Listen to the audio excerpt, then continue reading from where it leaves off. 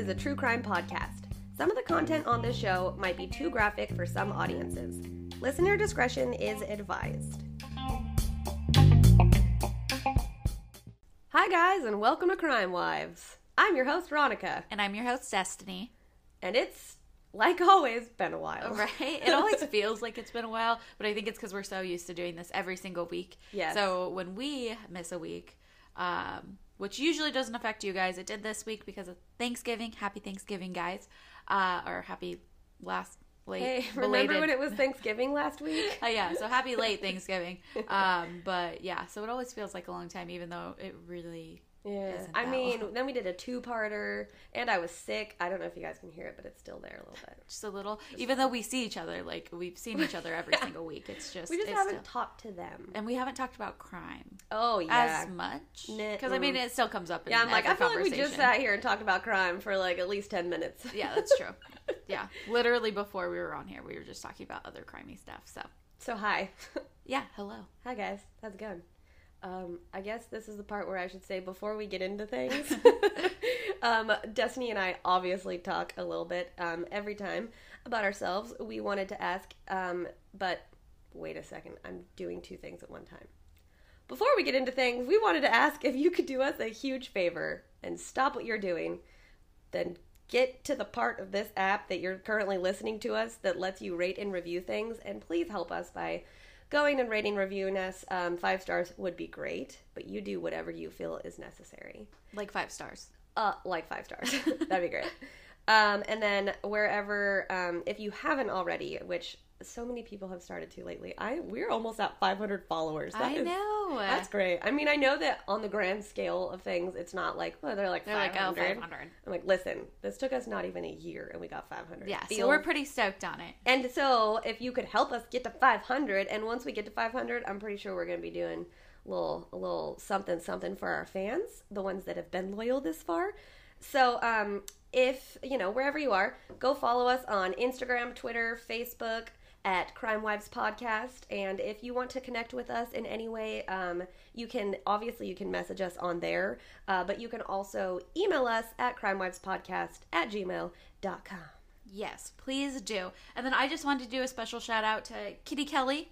Thank you for going and rating and reviewing us and talking about how you listen to a lot of other great podcasts and now you're listening to ours. That's always like a great feeling when they're like, I listened to this one and I listened to this one. Like anyone that knows, I don't think I've talked about it much here, but Crime Junkie is like one of my favorites. And she's like, I listened to Morbid and Crime Junkie and now I'm listening to your guys's. And I'm like, thank you so much.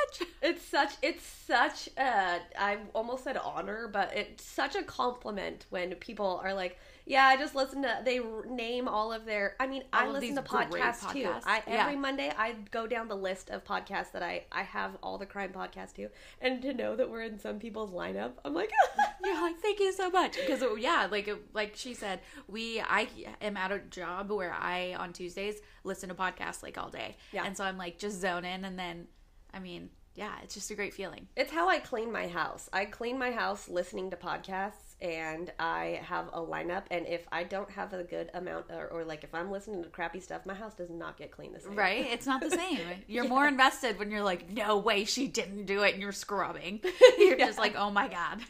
Oh, that's what I was trying to say at the beginning, is that if you're still here and you came for crimey stuff, we obviously talk about ourselves a little bit, and we don't jump right into crimey stuff. So just go to the part where it's like boom, boom, boom, boop, boop, or whatever that song is again, and you're going to get right into the crime. But right now we are talking about ourselves. Yes, exactly. And how much we love that people listen to us. Yes. I mean, obviously, we do it for you guys. I mean, we love to talk about it, but we also do it for you guys. So yeah, what have you been doing, I guess? We haven't really seen or talked about this in a few weeks. So what have you been doing? I mean, it's holiday time, so, and I always, like clockwork, for example, I always get sick right before the holidays. So, I mean, as soon as it's cold out. So I was real sick for a few days. And I can still, like, I can hear myself in this mic, and I'm like, oh, I'm sorry if you hate my There's a little voice. rasp. It's not, and it's not a sexy rasp. I'm still sick. But we had a great holiday, and we finally, you go. Today's the first day where I'm like, all right, after this, I'm going home and sitting on my couch for the rest of the day. That is where I will be. Yeah, lots of just Thanksgiving, that's pretty much it. Yeah. Right, I get it. Yeah, did some Black Friday shopping. You're ballsy. Not Yeah. I. I was like underwhelmed by Dude, I went out because we had to get an ornament for the ornament exchange party that we went to last night. Yeah. And so last night, yeah, everyone was at Target. well, no, we went out on Black Friday, like later in the day though. We were like, let's just go get this out of the way. It was like 3, and I was like, Alex was like, I'm gonna fight someone. There's literally this sweet old lady that was right, like pushing her cart in front of us, and he's like trying to walk around her. He's like, no. Alex is not very, when there's a lot of Patient. people, he's not patient, and he doesn't like being around a lot of people. Yeah, I was so gonna say. he's just like, Big crowds are not his thing. yeah, and so and then I'm driving, and I'm like, oh my god, I'm gonna hit somebody with my car. I was like, I can't do this. And so we literally went to like 2 places and we left, and then I hit something with my car. Oh, But it wasn't a actually hit person. something It with your wasn't a person, and there was no damage on my car or the thing. That So sounds like a we're really casual fine. thing to throw in there. Oh, and I hit someone with my car. Everyone's fine. No people died. We're all good. We're all good. It was an inanimate object, and it didn't have a person. It wasn't a vehicle, and there was no damage to that said thing or my vehicle. So we are okay. But me and Alex just both looked at each other and we're like, oh shit. Yeah, no. Okay, anyways, back to you. Well, now we know what you did. No, we I ventured out on Black Friday, but I went after. I'm the people that everyone that's like, Thanksgiving is for your family. I went out shopping on Thanksgiving because I just wanted to get out of the way. I get that. I get that. Those doorbuster sales start then, and there was not that many people out, so for me it was kind of a breeze. But Yeah. when I had to go to Target yesterday on Saturday, I'm like, wow, it's carried over. Everyone. You're like, everybody leave. Yeah. See, I'm more of tomorrow's Cyber Monday, so Yeah. I will be Cyber Mondaying because yeah. that is the kind of person I am. I will I'm also. like, I will sit here from the comfort of my home / or my office, and I will order things. And yes, And you don't have to talk to anyone. exactly, Yeah. It'd be great. it's fine. Yeah.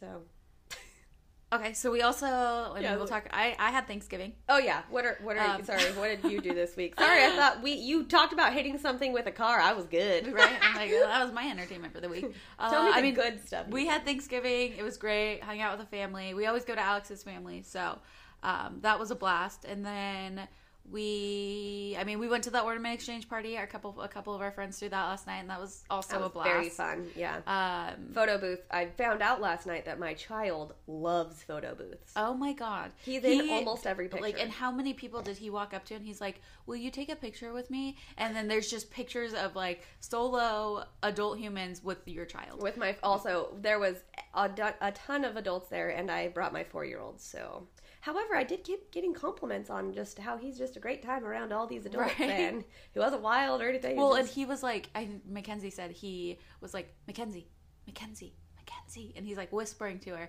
trying to get her attention, and she's like, oh, he's talking to me. So she walks up, and he's like, you want to take some pictures in the photo booth? And she's like, yeah, sure, let's go. He was real into taking pictures, specifically with girls, but you know what? Whoever would listen. I mean, I don't know. Like, there's a lot of pictures. Like, there's pictures with my husband where they attempted, and then Alex was all like, I'm going to teach him how to play guitar. And I was like, you're drunk. Calm down. But yeah, hey, you know what? He had a great time. We had a great time. It was a blast, yeah. Good party, guys. Good party. But, Good work, guys. Yeah, I mean, besides that, Yeah, that's that, huh? that was our time.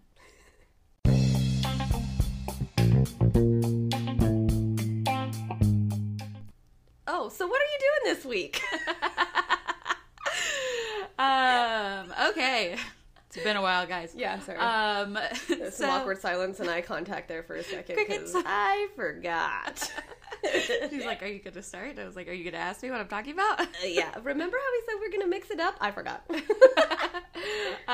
So yes, we're mixing it up. So it's my week to go first.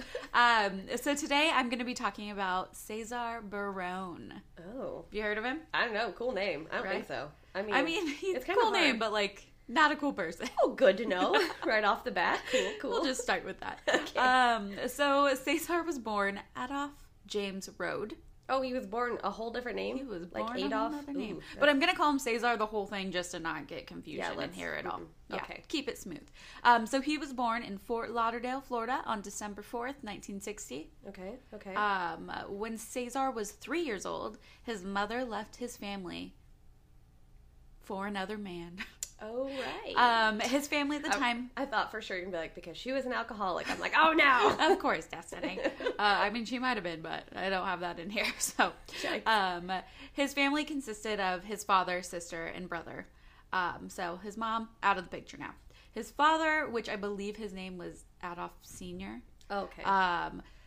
But it's kind of unclear. So most of the time I'm going to refer to him as his father. Okay. Was working as a carpenter at this time and raising Caesar and his 2 siblings when he started dating Brenda. After about 2 years, the couple, the father and Brenda, got married. Brenda took care of the children while the father, Adolf. I'll call him Adolf. It's just, I hate the name Adolf so much that I'm like, just keep calling him his father. But then I guess you'll say his father a lot. Yeah, I will. So I'll say his father or Adolf. And that's who it is. That is who it is. So Adolf was at work and Brenda would watch the kids. She started having a lot of issues with Caesar. He would act out, not listen to direction or rules, more than like your normal child would. Uh-oh. And these problems only grew once he started school. In elementary school, he would steal toys from other children and threaten them with knives. Oh. And he even would like threaten them with lit cigarettes, like saying, I'm going to poke your eyes out with Where these. did you get the cigarettes from? That's literally what I have here. I was like, I know it's the 60s, but where did a child... I'm gonna poke your eyes out with He's a like, lit here's cigarette. my lit cigarette. Gotta get your eyeballs. Like, where? Like, where? He sounds a little too advanced, and he's out smoking cigs on the playground. He's and like then gonna this little poke eyes. badass in a leather jacket. I keep picturing I'ma a little get tiny you. kid in a leather jacket, like Yeah. leaned up against a pole, like, get out of here, I'm gonna poke your eyes out with this. It's like somebody that's like a year older than your son.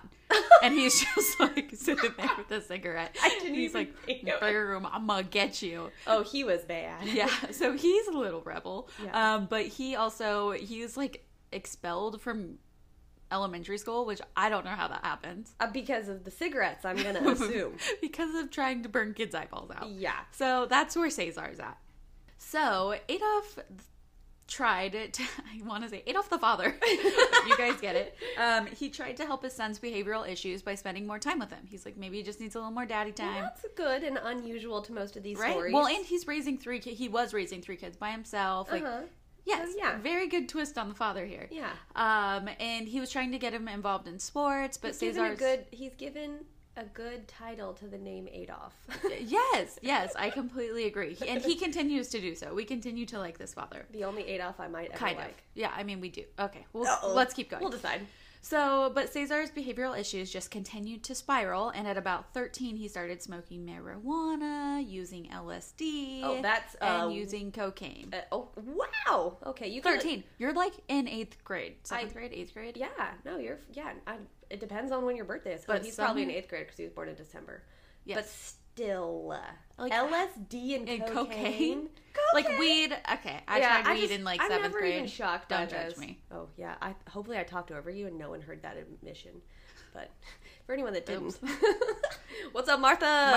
My mom found out. It's a long story, and I got grounded for a long time, and I had to write a paper. Your I mom love made you, you Mom. write a paper? She made me That's write amazing. because I wanted to get ungrounded like a week early Uh-huh. to go to a birthday party, and she made me write a paper on why weed was bad for me. Oh, And it was 10 pages. that's amazing. But I had to like double. I wrote it out in my handwriting and like skipped lines. And I was like, "Mom, I did it." Weed is bad. Weed is bad for 10 pages. Right? And yeah, she's like, no, this doesn't work. She's like, you're gonna look it up on the internet and da da da. Oh, that is amazing. Love you, Mom. That's respect. Respect. Anyways, so cocaine, LSD, marijuana use. Woo. At 13. Yes. Yikes. His continued behavior and drug use ended up putting a rift in Brenda and Adolf's marriage. Surprise. Yeah, obviously. Uh-huh. If it didn't, that would be odd. Yeah. And when Caesar was 12, so before he was he was kind of dabbling into it, and he was full on using at the age of 13, but around the age of 12, Brenda and Adolf ended up separating. Oh, okay. So then he just kind of got worse from there. Yeah, it sounds like. which is something that Caesar was trying to do because his dad was always working. So with Brenda out of the picture, nobody was watching over him. Ah, so he knew what he was doing it intentionally. Yes. He got what he wanted. So about 3 years later, at the age of 15, Cesar broke into a nearby neighbor's home, which was the home of 70-year-old Alice Stock. He threatened her with a knife, telling her to take off all of her clothing. Oh. I don't like this at all. Yeah.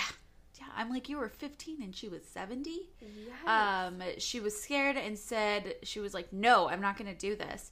And then she kind of was in shock. I mean, yeah, because he's 15. Yeah. Like, so she's like, no, I'm not going to do this. But she's also scared as shit because he's threatening her with a knife. And so he just took off. Oh, good. Phew. Okay. He... thought that was going to go a different direction. Yeah. I know it's going to get worse, but I'm still... trying to get happy where I can. Let's stay positive. Yeah. So he was arrested for this and sentenced to 2 months and 11 days in a reformatory school. Once he was released, he continued with his burglary because he would break into houses a lot. And so he broke into a lot of neighbors' houses, and he ended up leaving his fingerprints in some of them. By the time he is 17 years old, and since he was a minor, he was sent to another reformatory for these burglaries. Oh, yes. For 3 years. 2 years into his sentence, he was transferred into a work release program. While he was in the program, he did not show up for his shift. Oh, and there shocker. And there was suspicion of him stealing from his job. So he was sent back to more of a minimum security prison to serve out his time, and he was released in November of 1979. This kid is and wild. I'm done. No, I'm kidding. I'm like, well, okay. It's over. That Good was story. quick. Yeah. Still crazy, but all right. And no old ladies died. The end. The end. You're welcome. Happy Thanksgiving. I'm just kidding. Sorry. So 2 weeks after Cesar was released, Alice Stock's body was found nude in her house.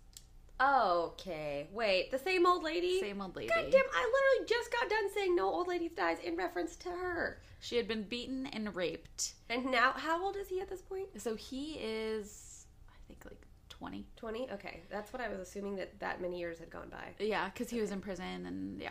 And then he went home, basically. Yeah. Okay. And there was no hard evidence pointing to Cesar. So with only circumstantial evidence, Cesar was not charged with this crime. And it's still considered an unsolved case. What? But what about, wait, did she report the first time when he broke in? Yeah. Okay. Yeah, so they called the cops, and that's why he went to jail for, like, 2 months. Because it was only, like, a little threat. So then it was, like, vengeance kill. That's basically what that was. Yeah, I would assume. But he was also out after that, because he was burglarizing homes. Uh-huh. So then I think he sat in prison for 3 years, and was like, I'm gonna go.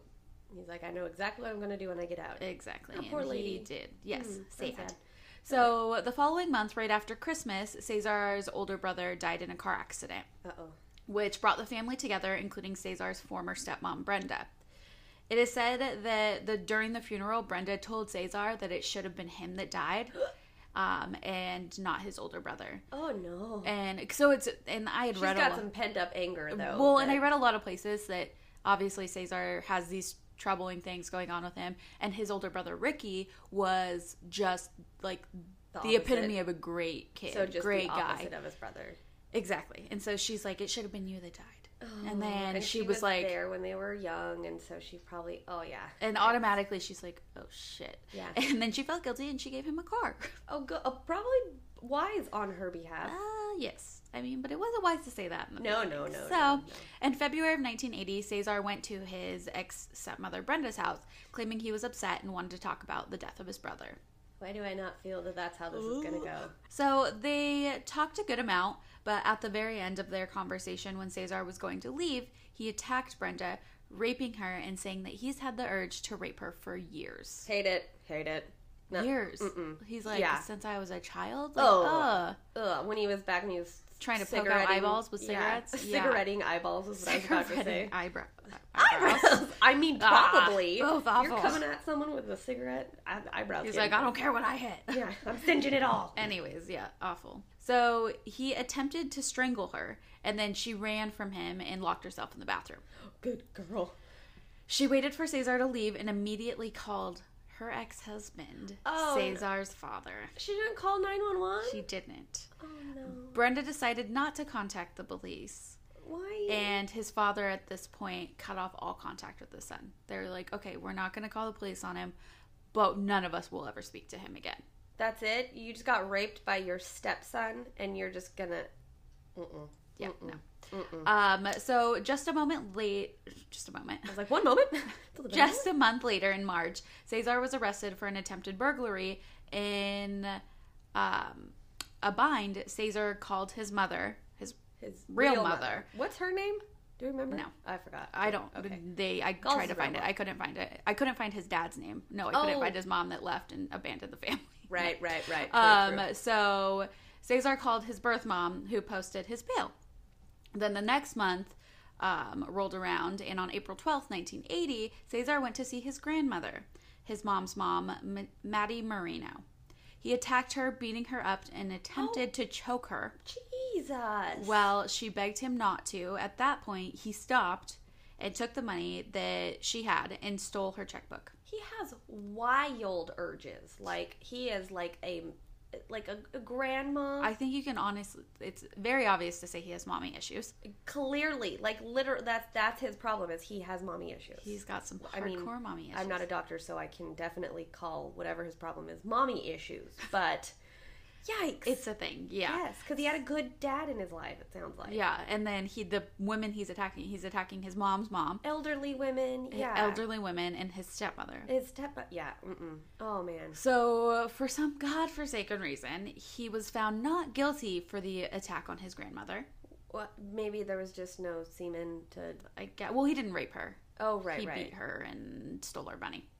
But he did finally get in trouble for for past burglaries and was sentenced to 5 years. Oh, that infuriates me, that the true issue is that he's attacking women, but he got in trouble for the burglary.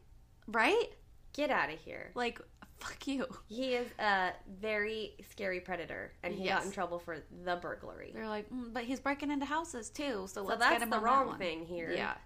Only about 6 months before he was going to be paroled, he escaped from prison. At this point... Jeez. Right?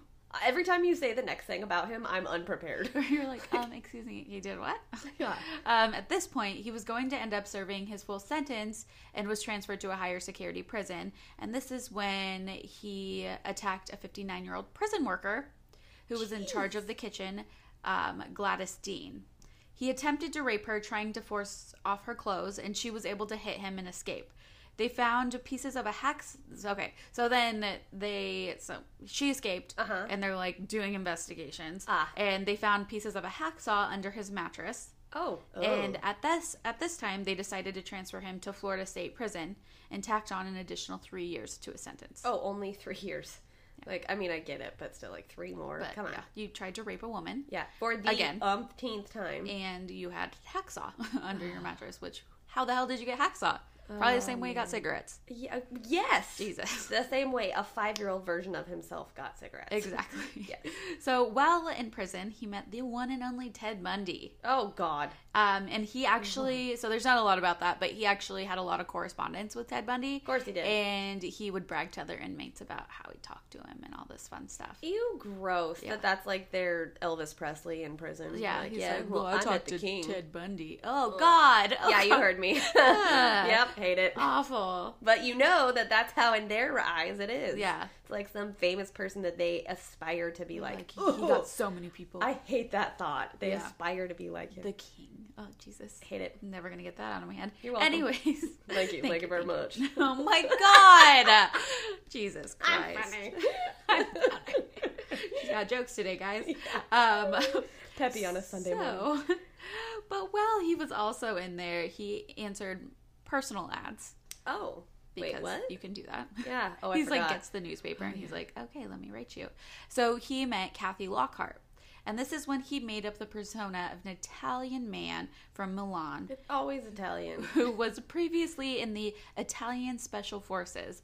This is when he changed his name from because he had been going by. He had been Adolph James Road, and he went by Jimmy, which Ooh. totally fits it more. Yeah, like yeah. this guy's name's Jimmy. Ooh, yeah. And he changed his name to Cesar Barone. There is some Cesar Barone. There's something about the name Jimmy that can really be slimy. Sorry, like guys. I'm sorry to all. Sorry, Jimmys. any Jimmys. Yeah, but Jimmy would have been. It's just more one of fun. those names. Yeah, and he knew it too because he gave himself Cesar Barone. Yeah. He knew. He's like, I'm a classy, suave Italian man now. Yeah. So Kathy was intrigued by Cesar, which I don't know how you get these letters from a prison and you're like, this guy sounds You're like, this very Italian man is great. being jailed for some unknown reason. Yeah. Absolutely doesn't. It's only burglary.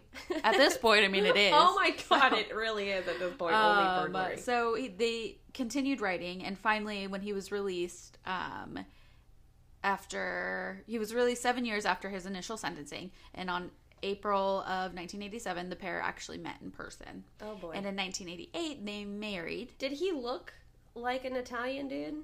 Kind of. Okay, Yeah. so he could pretend that, because I was like, wait, when they finally met, was she like, this is not what I was expecting? No, he definitely looks like he could be like Italian Okay. or Like, just has at least dark enough-ish features. He's definitely tanner than me. Yeah, Which okay. for anyone, maybe he kind of looks like maybe as tan as The Rock. Yeah, see, I don't necessarily, the skin tone, it's like features. There's like Italian He features. definitely looks like he could potentially be Italian. I would say more Hispanic. Okay. Well, then, yes, if the untrained eye would probably just group those together and be like, you could tell me wherever you're from and I'll just believe it. I have an untrained eye, so yeah. Yeah, I mean, I do too. I definitely do too, but I was just wondering if like he was like a white dude and she was like, and then I'm going to go meet him. And then he's like blonde hair, blue eyes, and just not what you would think of when you think of someone that's Italian. Yeah. But could obviously be, but not what you just think unlikely. Of. Yes.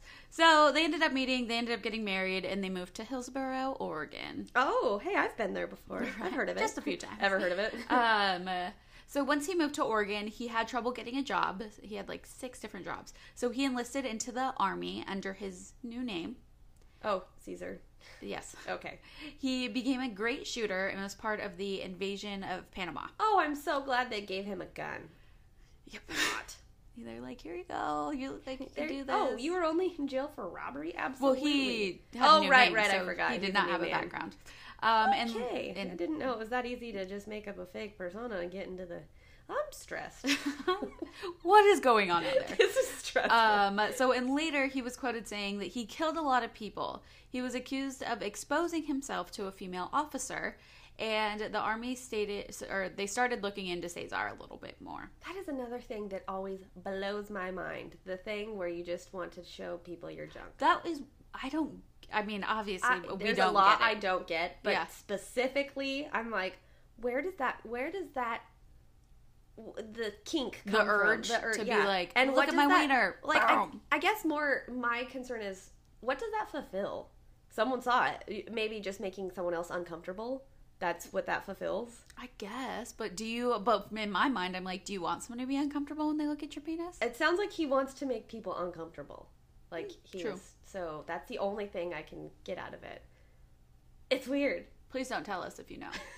But, yeah. Or, like, if you know, like, in, like, a researched way, tell us. Yeah, okay, I'm okay with that one. But Unless if you it's know your from thing. personal experience, please don't tell me. You don't have to tell us. So they started looking into Cesar a little bit more and found that he had forged his identity and did, in good. fact, They have a did criminal do it. record. Okay. And he was kicked out of the Army. Okay, that's it, though, right? So this is when he kind of lost it. Okay. In April of 1991, Cesar broke into the home of 61-year-old Margaret Schmidt. He sexually assaulted her and then smothered her with a pillow. Oh, I hate him so Her body much. was found the next morning by her caregiver. Oh. So then he took about a year and a half off. Okay. In October of 1992. Was, like, someone in his life, like, pregnant, or did I'm not sure why he took it off. This part was very hard to find. Like, I had to go through court records to find, like, where I'm at now. So, in October of 1992, Cesar shot at a car, shooting Martha Bryant. He wounded her and then grabbed her out of the car, drove her from another location to another location. He's, where like, he... ballsy now. Yeah. He, like, shot a moving car. Yeah, what the hell? Pulled her from the car, and then he took her to his car, and then he Was it, took like, her to daytime? another... No, I think it was doesn't night. even matter. It was night. Even if it was night, could you imagine driving by that? Like, whoa, what the... Like, Well, and the car just was like, it was like a Volkswagen. It was like pushed off to the corner. So she had probably was shot and then drove off. Oh, and gosh. then, so then he took her to another location, sexually assaulted her, he was sexually assaulting her, but attempting to rape her. And then she was too badly wounded. And so he dragged her from the car and into the street and then killed her by shooting her in the head. Oh, I hate this. I didn't mean to scream, but I'm mad. Or like, I wasn't. This one, that one's. That just sounds so gory. All of it. She was too bloody to sexually assault. Yes. Ugh. I hate it. It's awful. I hate it. All of it's awful. Anyways. So 2 months later, I'm not done. 2 months later, he broke into a nursing home and he fondled a 72-year-old patient. I'm going to stay quiet over here because it's all going to be the same reaction. Just a week later, on December 30th, he was with a friend when they offered a ride to 23-year-old Shantae Woodman. Oh, 23. 23. So he changed This it is up way out of his MO. but he was also with a friend, so that And it- could have influenced it a little bit. They sexually assaulted and beat Shantae. They shot her and left her on the side of the highway. When they were driving away, they noticed she was still moving. Oh, no. And returned to beat her more and shoot her, killing her. Wait. Is this friend ever named? He is, but I couldn't find any records where he like, was found real? guilty and things 'Cause, like like, that. So It took I mean, two dudes to kill this lady more. well, It no, just but they sounds were. like he's I trying think they to- were in it together. No. He's named in the court records and everything. Okay, but I left okay. him out of it because Well, yeah, we I don't couldn't need to know find his more name. on I just him. want to know, was he real? also I don't know if he's in prison, so he also scares me, and he's in Oregon. yeah. So we're gonna leave girl. it. We're gonna leave it alone. Hate it. So you don't scare me, I'll kill you. Anyways. She's so, lying. well, they left her, so they went back, they killed her, and then they threw her over a guardrail. Oh. And she was found the next day by a highway worker. Oh, man. Literally another week later, he was drinking with 51-year-old Betty Williams at her apartment. How does he just meet all of these elder... Okay, 51 Well, at is this not point, he's like elderly, 30s. Yeah, okay. So They're still older than him. It's just, it's very... I mean, I'm like, we're both like in our 20s, and we're friends with people that when we're in our 30s, they'll be in their 50s. Oh, yeah, my best friend's almost the same age as my mom. Thank you for reminding me that. You're right. Yeah, so Yeah, okay. it's a thing. So it's me. Hi. Hello, I have those I friends. just answered my question. She's Okay. also like, you name me, I'll kill you. Yeah. Anyways. Yeah. But so Betty went to the bathroom and he followed her and he started sexually abusing her. This is When heavy. he started sexually abusing her, she started to have a heart attack. And my gosh. I'm so sorry. She ended up dying. He left her body in the bathtub, partially clothed, and her son found her the next day. I'm gonna vomit. I'm so mad. He then attempted to rape his landlady, 58-year-old Matilda Gardner, but she escaped, and finally 2 weeks later, Cesar was arrested Good! on attempted rape, sodomy, menacing, and burglary. Oh, of course burglary is in there. But I'm just glad that the other things are finally catching up with him. Yes. I hate this. So Cesar was sentenced to 89 years for the death of Betty, who suffered a heart attack, and 3 death sentences for Margaret, Martha, and Shantae. And then these other ones are just ones that he admitted to later, right? Mm-hmm. Okay. So he just had to, they probably, obviously, they're all in like the same area, right? Yeah. Okay. Yeah, they're all up in the Portland, Hillsborough area.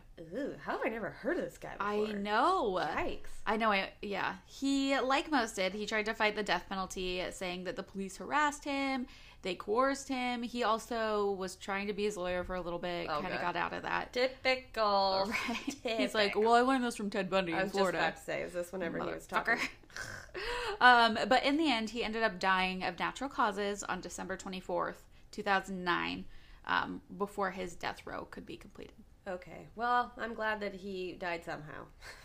So I'll gone. take natural causes. We're happy that he's gone. We're happy he's no longer out there. Exactly. So, also, real quick, sources, Murderpedia, Wikipedia, Oregon Live, which I was like, oh, too close to home. Oh, yeah. Yikes, yikes. Mamat. Mamat. Yeah. Mamat. Radford Education, basically. Okay. And then it's like a book, or it's on ThoughtCo, and it's profile of a serial rapist and killer, Cesar Rabone. Okay. And I was like, this is crazy, because that had more about his childhood, and I was like, oh my god. Oh, that's good that you could get that from Yeah. there. So he's wild. Now we know that he had mommy issues. Yeah. That was his problem. Hate it. I mean, good job. I mean, we hear a lot about daddy issues, but Uh-huh. It's different. Ooh. Ooh. Hate it. Ooh. Anyways.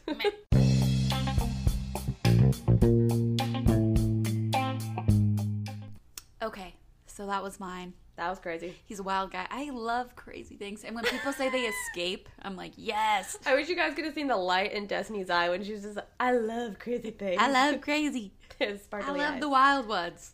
Yes. I know. I'm twisted. I'm deranged. Also, just real quick, me and Alex could not sleep the other night. So we're up at like 5 a.m. And this is why I love my husband. I walk out so I woke up at like 5:30 and I walk out and he's watching Women That Murder. And I just lay on the couch with the heating blanket and we watch like multiple hours of it. And we're like, let's eat something and then take a nap. It's like 5 a.m. you guys get up and watch Women That Murder and then just go to bed. That's my husband. You guys live a life. We've got it down to a T. You really were made for each other. Okay, so there I am. This is why we love crazy. Anyways, what are you talking about this week? Have you heard of Ed Post? I haven't. Okay, because I related thought to that Post I had Malone? Oh, I hope not. Probably it's for the best that he shouldn't be. But this is obviously, as always, tiny backstory. Looked this up, was so stoked about all this information that I was getting, and I thought I'd never heard of this before. And then I realized that some of the information I got is from forensicfilesnow.com. And I'm like, oh, cool. I have a problem. I keep covering stories from Forensic Files. Hey, you know good stories when you hear them. This time was unintentional, but I should have known. I know at some point in my life I've heard this story before. And then the other place that I got information from is St. Louis Today. St. Louis Today, yes. Which is a person that knew Ed Post, like, wrote about their experience. I love those ones. Yeah. So I kind of read through theirs, and then from that took the information that I needed to, like, write the story. But then, yes, I was taking information, like, I was reading through all this information. I was like, wow, this website has it so good. They've put it from beginning to end. This is great. And it's freaking Forensic Files. So, anyways, if you haven't seen this episode, or I don't care, keep listening. It's great. It's so weird. It's not weird. Yeah, it is. Okay. So, there's not a ton of information about Ed Post when he was younger. Okay. But him and his wife, Julie, that's who this story focuses on. So, Ed and Julie Post met at Southern University in Mississippi. They were married in 1967 and had 2 kids. 2 daughters. Okay. And that's just kind of where the story needs to take place or start off, I mean. They eventually moved to New Orleans, where they both are super successful real estate agents. And I'm like, they were like, for their time, especially him, he was a smooth talker. Okay. Shocker, huh? So from everything that I could find about it, they were kind of one of those, together, they were one of those light up the room couples. Gotcha. Not like necessarily, okay. I'm thinking like a Ken and Barbie. No. That's what I was about to explain. Okay. Is that, like, not by their looks, but they were one of those couples that, when this story takes place, they're a little bit older than I had pictured. If I would have just freaking watched the Forensic Files about this, I probably would have found out more. But I think when this takes place, I don't know. They weren't by looks, but they were both really charming. Really, she was someone you wanted to be friends with. He was someone that was very personable, likable. Yeah, they're both real estate agents, and he's like big time real estate agent. Gotcha. Too. Ed was mostly known for his big personality, and together they sold over $2 million in real estate. And so they were doing well. They were doing good. Yeah. Eventually, Ed became part owner of the Wagner and Trow real estate firm, which is the one that he worked for. Mm-hmm. And that part of the job required a lot of traveling for him, but I think she traveled with him a lot, is what I picked up from this. Okay. So, in June of 1986, the couple visited St. Louis, Missouri together for a real estate convention that I'm pretty sure was kind of an annual thing that they would go to. This is speculation. I'm literally adding to the story here, but again, this is what I got out of it, was that they did this annually. They go this year together. They stayed at this hotel called Omni Hotel, and I don't think the convention is there. I think it's just by the convention, okay, but not necessarily that crucial part of the story. On the morning of June 3rd, the couple woke up together, and Ed decided before they started their day that he was going to go on a jog. He left their room around 7 a.m. and he gets all dressed, goes downstairs, and before he leaves the hotel, he stops by the concierge desk. He chats with one of the employees and alibi. Hi. No. He said, basically, he walked up and said, "Hi, I'm Ed Post, and I wanted to thank you again for the recommendation." Morning jogs are always never a good sign. Don't go on a morning jog, guys. Don't go on a Somebody's morning jog. Gonna die. Stay in bed. Stay in bed. Someone is gonna die. And he straight up is like, "Hey, but apparently someone had recommended the botanical gardens to them, and they went to it." And he was like, "Thanks for recommending that." Also, my name's Ed Post. Yep. Also, yep. Do you see my name tag? You Ed see Post. what's going on here. Okay. So there's no being secretive to you. It's just very clear what's going on. I'm like, spoiler ruining your story. Hi, my name's Destiny. Yells alibi. So, yep. Okay, so he does go out on a run, though. He's seen running in various places. Destiny can't even contain herself. I just know that I'd be looking at you like, I'm gonna kill you. You're ruining my story. Yeah, if I just yelled alibi, Destiny'd be real mad at me, guys. Like, I'll kill you. Cool, thanks, Ron. I need an alibi. Yeah. Turn off the mic. Speaking of alibi, bye. So, anyways, he leaves. He goes on a jog. He is seen, going around the place. He did go on a jog. Because they're in St. Louis, he's seen by the St. Louis Arch. He's seen around town. He stopped and got coffee. Yeah, I'm Ed Post. He might hi, have. Nice to meet you. He said hi to everyone. He told everyone his name. Some lady's running by. He's like, "I'm Ed Post." It just keeps running. So, no, kind of essentially, as he goes around, he gets back to the hotel at 7:40, and then he kind of gestures to the front desk again. Destiny's real proud of herself, guys. I just can't stop laughing. I'm sorry. I just need a minute. I'm crying a little. I need to hold it together. I can't wait to tell the rest of the story to you. And you be like, "I knew it." Also, I'm a terrible human. I wish I didn't guess that. I can't believe you just yelled the word alibi so aggressively. This is not a game, Destiny. It's not for you to choose. It's like How to Hunt a Killer. I got it. Alibi. This wasn't that guy. Sorry, I apologize. I'm back. I can't wait for the end when you're going to go, "The husband did it." Because let's just set the whole story up now, shall we?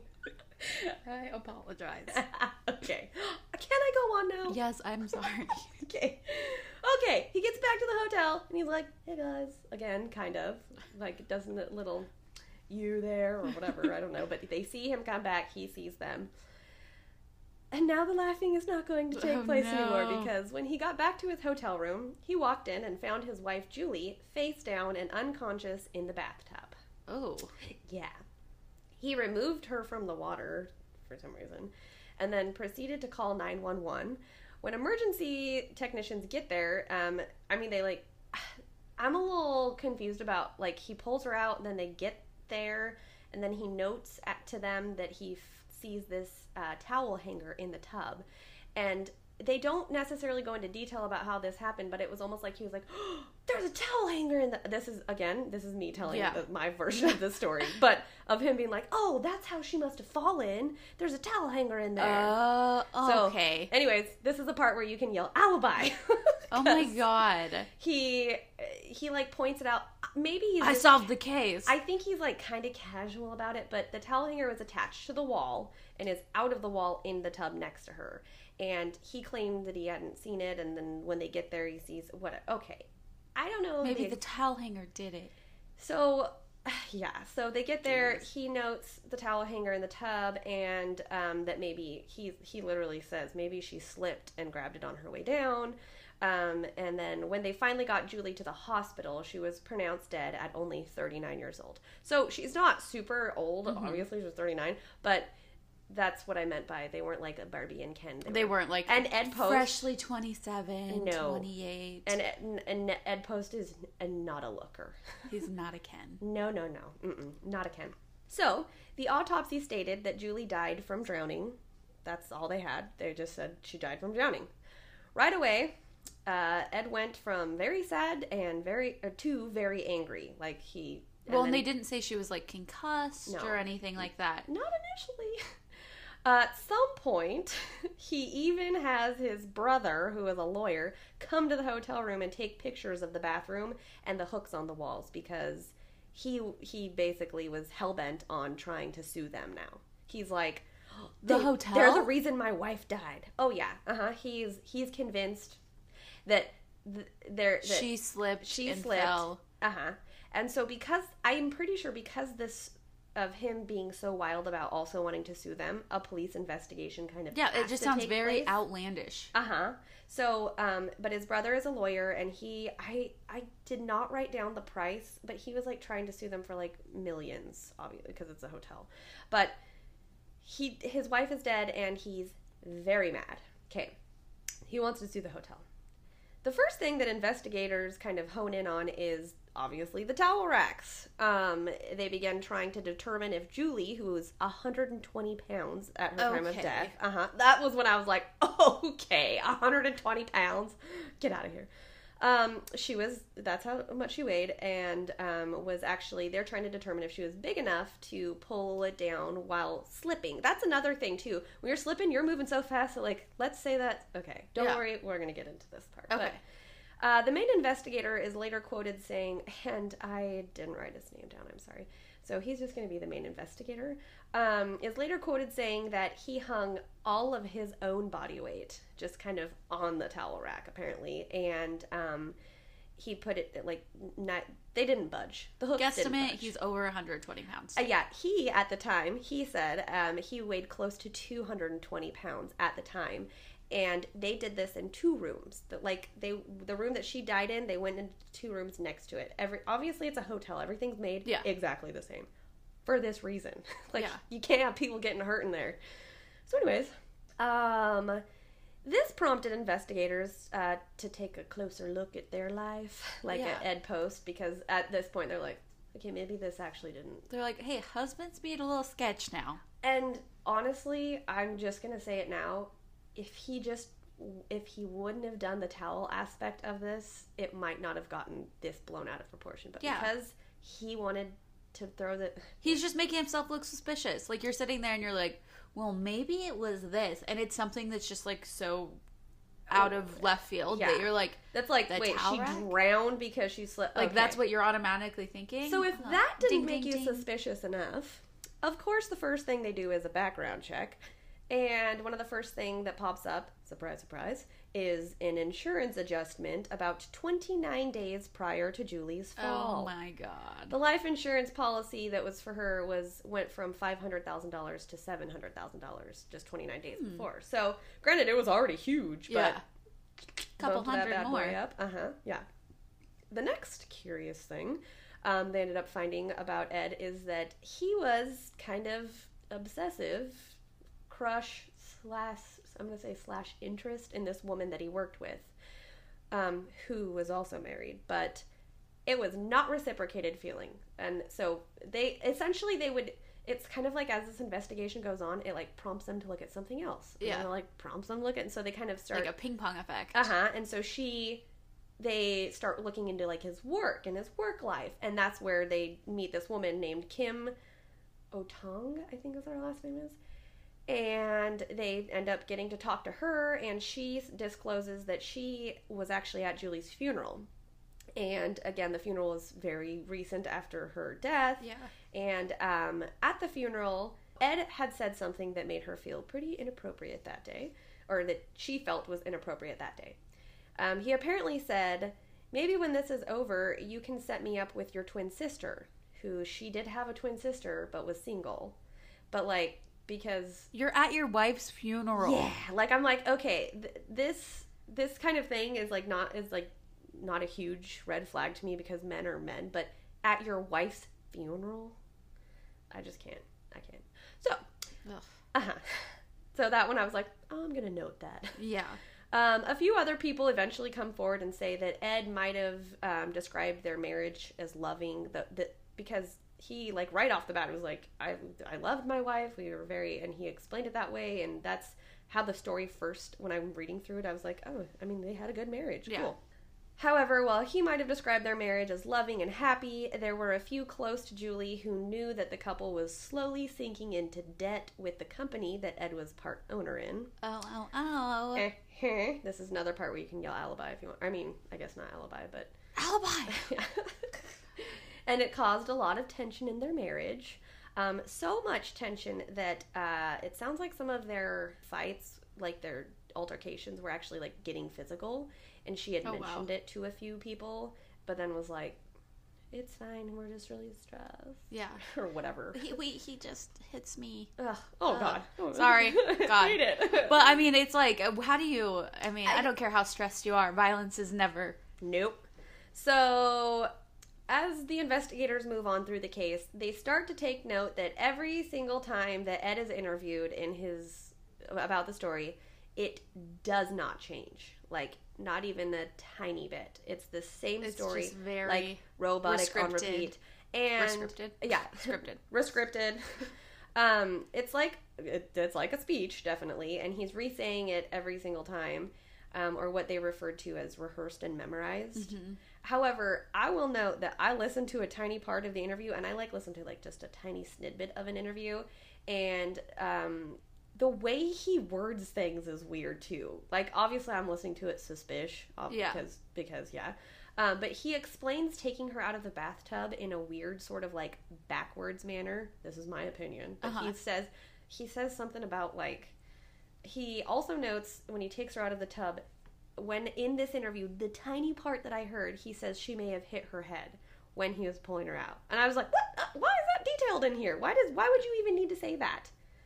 Like, why was that not something that was way more known earlier? Like, looked into a little more. Yeah. So, but I think that this is after she's already buried and all of that stuff. That they're like, okay, we need to look more into this. She's been buried, and he's like, well, she may have hit her head.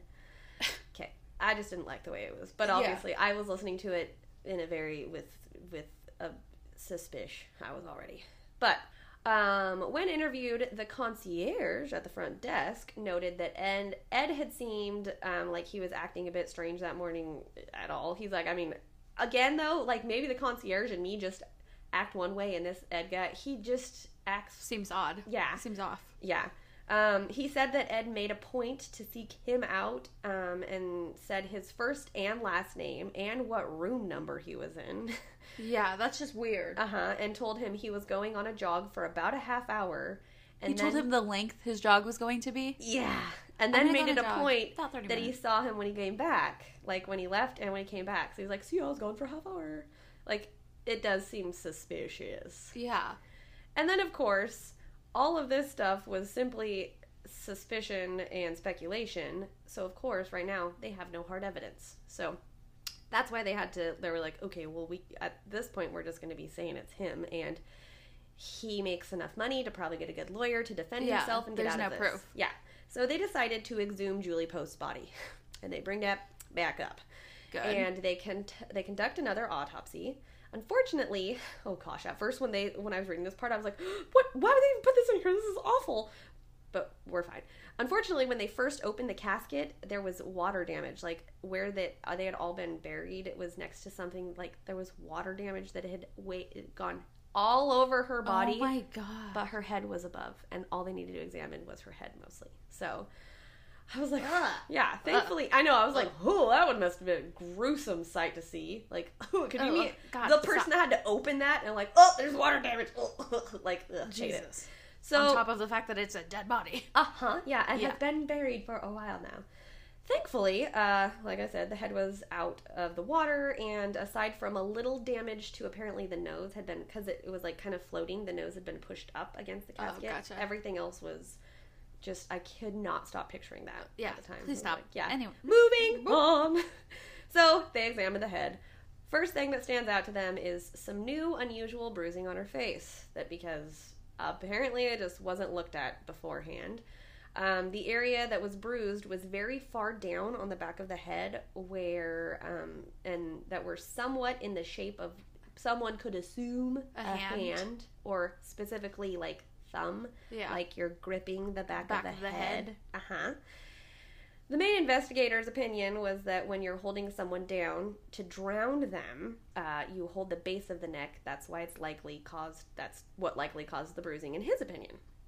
Of course, because they had no evidence to prove that her head was actually held underwater, they had to go back to the hotel, essentially, and were like, what can we do to try and make this? So at this time, they hired this super thorough person named Bolter Kelsey. He was an accident reconstructionist, which I was like, awesome job. I wish I could, I would not be good at that if I tried to make it my job, but I wish I could. I would like to do it. I would love it. It just sounds so cool. Essentially what this guy did was rent a room at the same hotel and brought in a model who is exactly the same height and weight as Julie was when she died. They conducted, I think, 30 different experiments. It might have even been more, but I'm pretty sure Wow.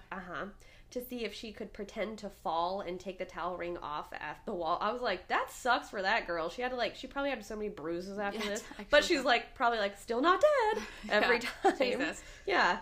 So, they basically had her be pretty aggressive with the ring.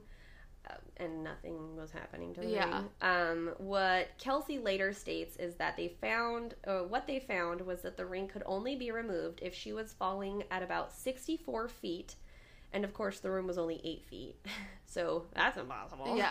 She was from falling. The sky? And then, there was a string. It's very confusing.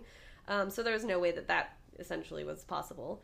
Eventually, this guy tells the model to use both of her hands and just shake the ring as hard as she can for as long as she could. And I don't know how long she's doing this for, but minutes go by where she's and she can finally rip it out. Finally. But it took a lot of work. Yeah. Pretty sure that the wife was not sitting there for minutes. Slipping in the bath. Right. There's no way that's... So, however, they noted that in this scenario, the ring looked super beat up. And the one that was floating next to his wife was not that level of beat up. Gotcha. It was clear this was a different level of aggression. So, the towel rack was attached to a 1.5-inch screws, or 2 of them, essentially. The design was, like most things in the hotel, was made to withstand large amounts of pressure. Because it's a freaking hotel. They literally have to design them so that if people get hurt, they can't sue you. Yeah, 100%. That's part of it. It had a little metal piece to hold it up against the wall and then a ring that went through it. And you can picture it. Everyone knows the classic, little ring. After they brought in a few more specialists, they decided to examine the base plate of the ring because they wanted to see if the ring in Julie's room was removed, how exactly it had been removed, and from what angle. Yeah. Basically, this is their only, So they're just getting specialist.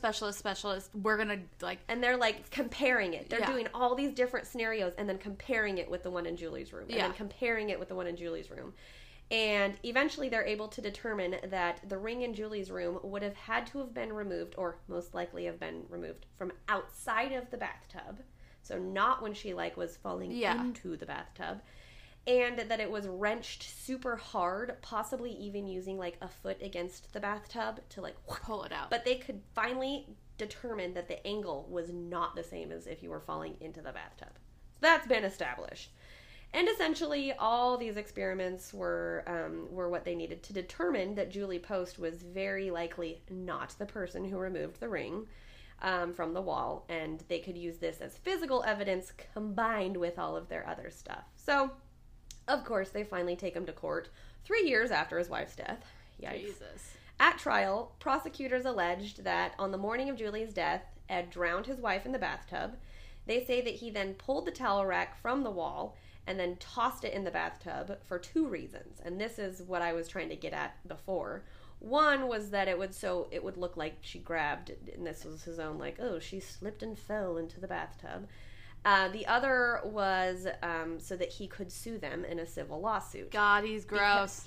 That's how greedy he was. He was like, not only do I need to make sure that my wife is dead and then I get that policy, but I'm also going to sue the hotel. I also need to make some money. So perhaps if he would have just drowned her, there might not have been an investigation at all. I mean, maybe there would have been, but they would have had less to go off of, and they probably wouldn't have been able to prove it that way. But because he was so fucking greedy... He was like, let me get my money.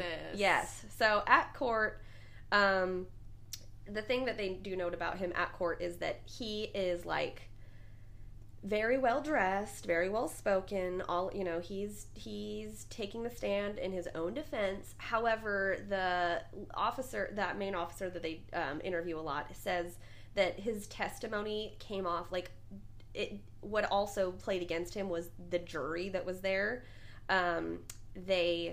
He just seemed super condescending to them, like better than them, and the officer that was there was watching this interaction take place and was like, oh, this jury hates him. Yeah. So that didn't help his case either.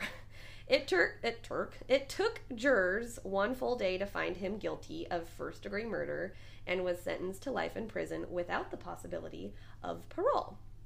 A fun twist is that, of course, he appealed the conviction. He appealed the conviction later, and this time they offered him a plea bargain. If he would plead guilty, they would give him second-degree murder. Big shocker. He confessed to killing his wife in exchange for 30 years in prison and accepted. And that's that. That's the end. So is he still in prison? Well, this is 30 years ago, so probably not. No, I bet he's out, because this, when did I say this took place? This is June of, wait for it, June of 1986. So that 30 years is, just happened recently, so he's more recently out, yeah. Yikes. Oh. Hate it Mr. so Post, much. please don't kill any more people. Please don't kill any more people. Please He stay at probably home. changed his name. Yeah. He's probably not Mr. Post anymore. That's disgusting. Yeah. You're a terrible human. We hate you. Yeah, don't like you at all. You make me really depressed. Thanks for starting my Sunday off this way. This feels like a real weird way to end a also, that was good. That was really good. That's a good one. That was. I'll try to steer away from Forensic Files. Geesh. Veronica Even when I loves her tried friends. to. Right? You're like, found me. Yeah. Wasn't my fault. I'm not sorry. You're welcome. For those of You're you who welcome. apparently love, I mean, I did not realize how much I love Forensic Files, but if you love them as much as I do, you're welcome. I haven't watched much Forensic Files. Oh, girl. You gotta get Just in so it. you know. It's so good. I just thought I've avoided telling you that since you started being obsessed with them again recently. I was born obsessed And with it. I feel like it's definitely picked up a lot in the last couple months, though. So Yeah. I'll check them out. All right. Yeah. Well, Thanks for listening, guys. Grime Wives out.